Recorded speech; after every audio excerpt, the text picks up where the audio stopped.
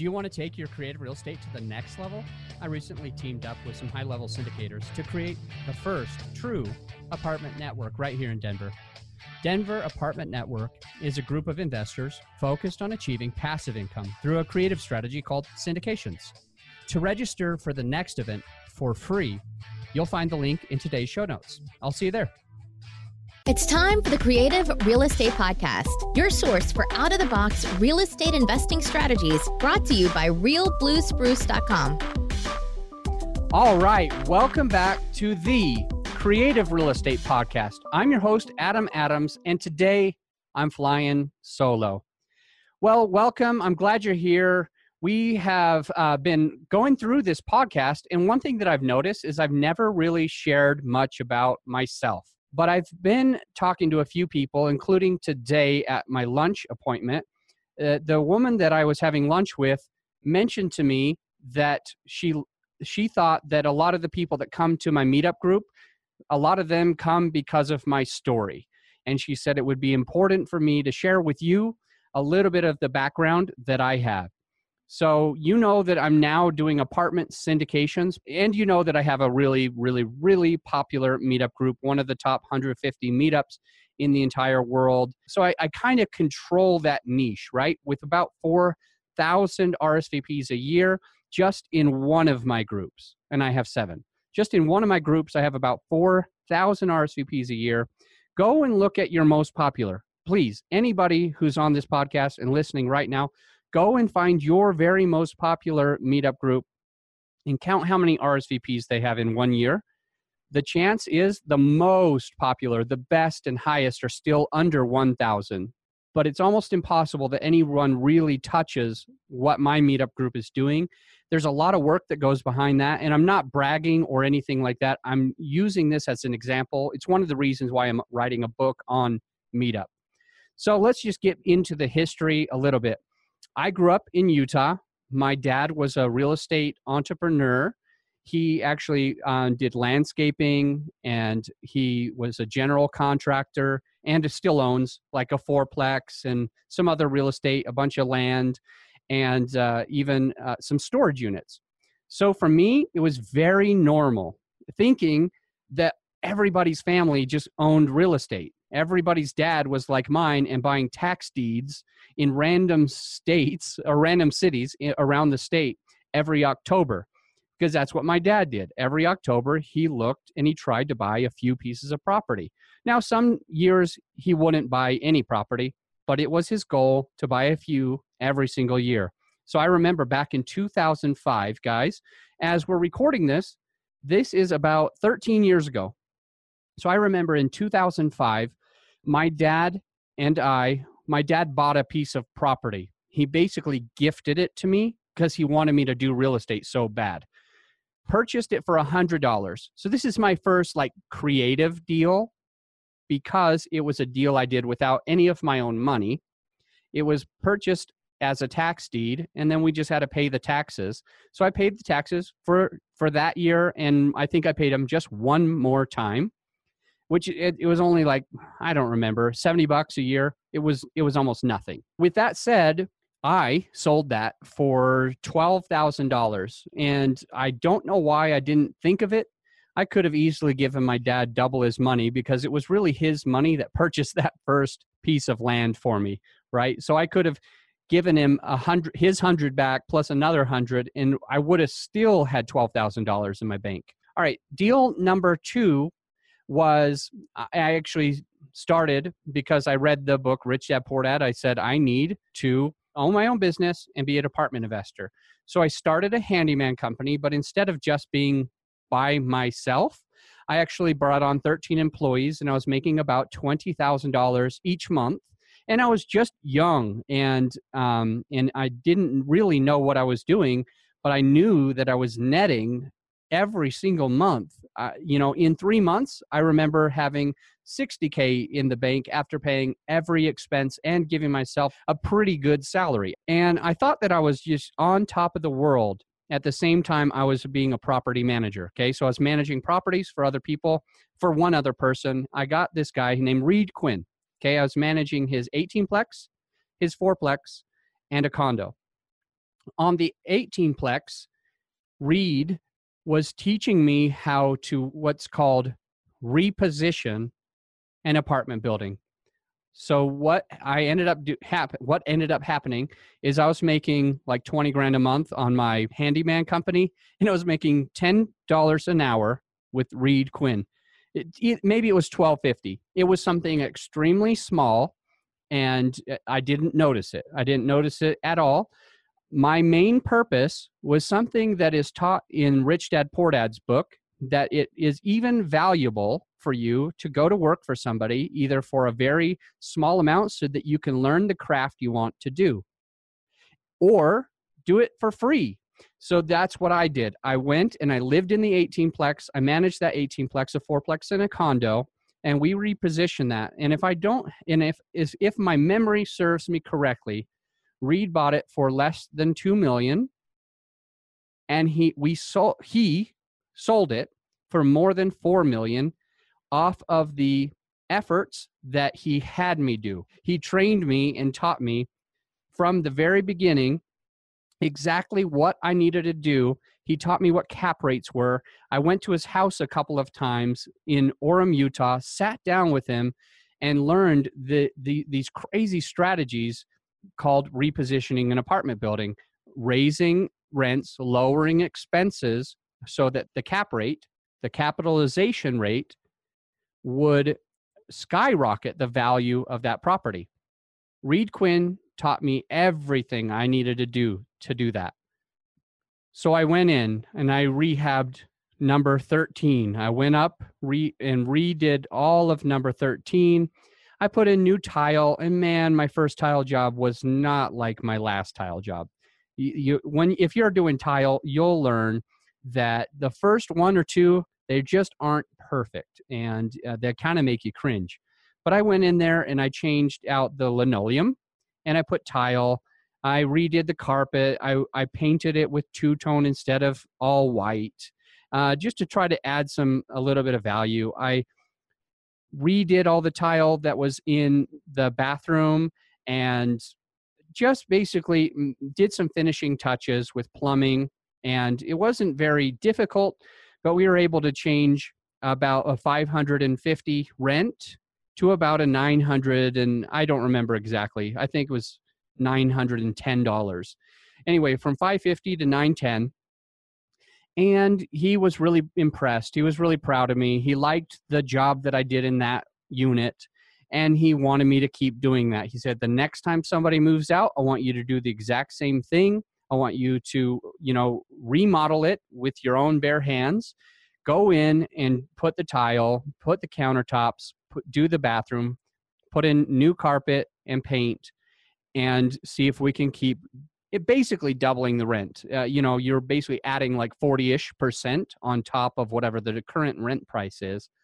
So we went ahead and we did that to every single, I don't think we did it to every single unit because not everybody moved, but we did it to a lot of units and kept raising rents.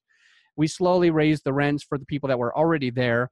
And what ended up happening with the capitalization rate this was in Springville, Utah. We were able to basically double the value over just 1 year, which was able to put over $1 million, almost $2 million into Reed's pocket. I remember thinking that I did all the work. I remember in my own brain thinking, man, he's probably going to give me like $100,000. This guy's probably going to give me a bonus of like $100K because I just made him $2 million. In actuality, I learned so much from that one little thing, from that 1 year, regardless of how much money I made with Reed. It's still one of my favorite human beings in the world. Got to respect that guy. And I definitely do. I'm so grateful for his mentorship, for him kind of taking me under his wing so that I could learn those strategies. Now, this was in 2007. Reed Quinn was a brilliant man because he exited at the exact right time. He couldn't have timed the market better, because the very next year is when Utah, I think, was maybe a year or two behind the rest of the country. Okay. We didn't really feel it right away. So he exited while we were at the peak of the market for top dollar. And the very next year is when I purchased my triplex. So I wanted to buy a triplex. And guys, when I go through the triplex, you are going to learn honestly and sincerely, you're going to learn a ton by me just going through this triplex, because it wasn't a creative deal in just one way. In my humble opinion, there was 2 or 3 things that were kind of incredible with what I did and how I was able to make that triplex work for me, my very first multifamily, my very first apartment building, right? So I really want to share that with you. I really want to go through the exact ways that I purchased this triplex. None of my own money, none of my own credit purchased this triplex.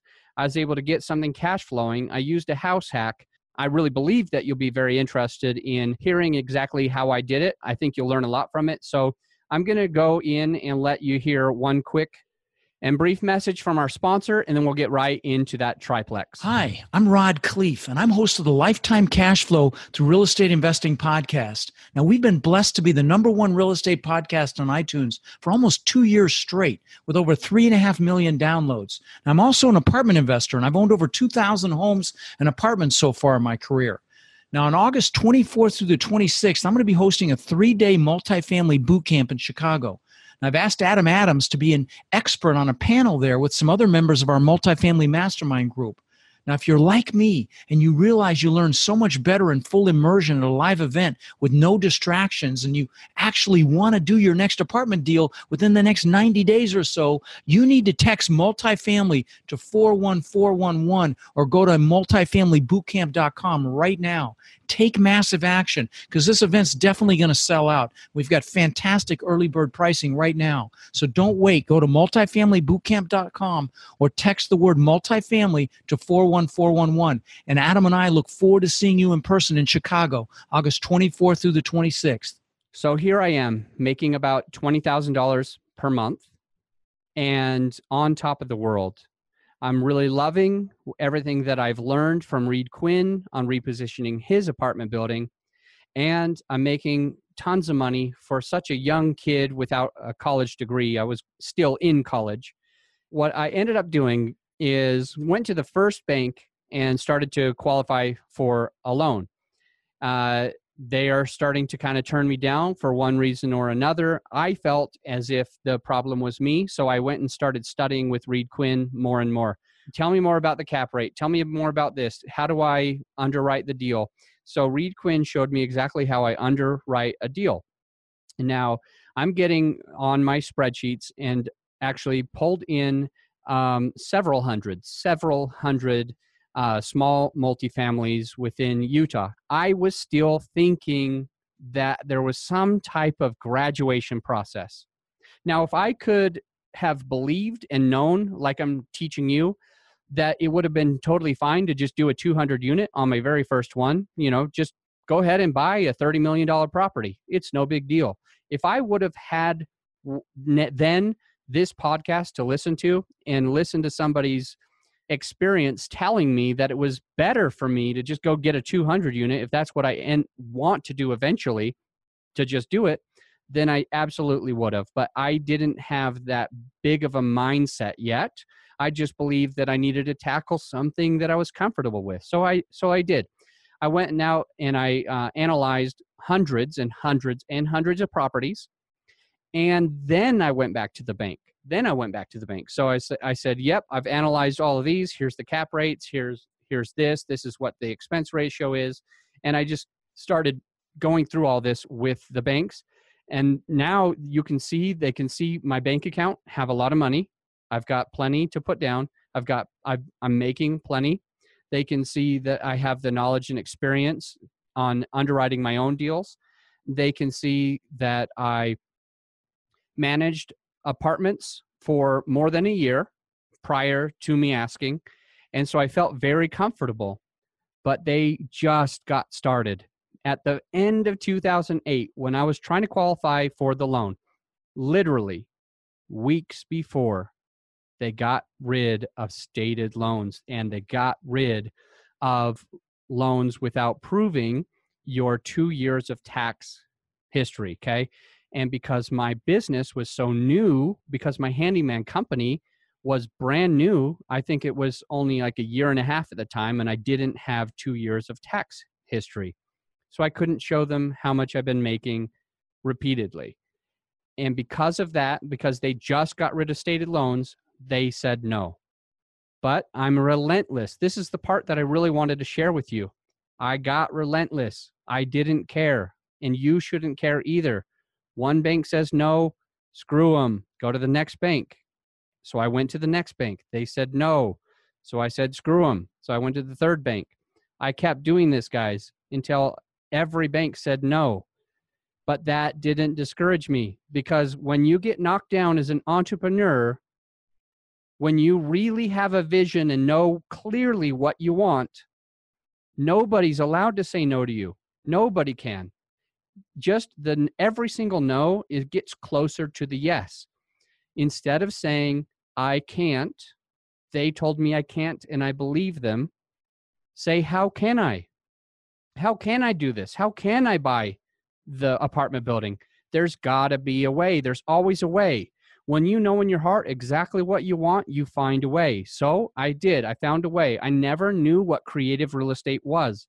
I never had a clue. I didn't know anything about there being something called creative real estate. I just created creative real estate, if that makes any sense. I just had to create my way of making something happen. So as a property manager and a handyman, I was remodeling a multi-millionaire's house. And so I had one question for this guy. I went and asked this multimillionaire from California who was at the time staying in Utah. I said, hey, this is what I've been planning to do, but the banks are for some reason not letting me qualify. They got rid of stated loans. Do you have any suggestions? I know you own real estate all over the world. He owned real estate in Hawaii, in Utah, in California, and some of the nicest areas of California, like San Francisco, right? So he and I talked. Oh, and he owned a house in New York too, a really, really, really expensive house that he had just sold for more than $1 million profit. And I knew he had a bunch of money in the bank. So I just said, would you ever want to maybe partner here? And in my plan, my vision is for me to grow and grow and grow. Would you ever want to partner here? He said, yeah. So I showed him all of what the banks are telling me. He says, well, I know that I'm employing you. I know I've been giving you plenty of money. I see your bank statements. I feel comfortable with you. You have great ambition. So let's do it. Let's partner.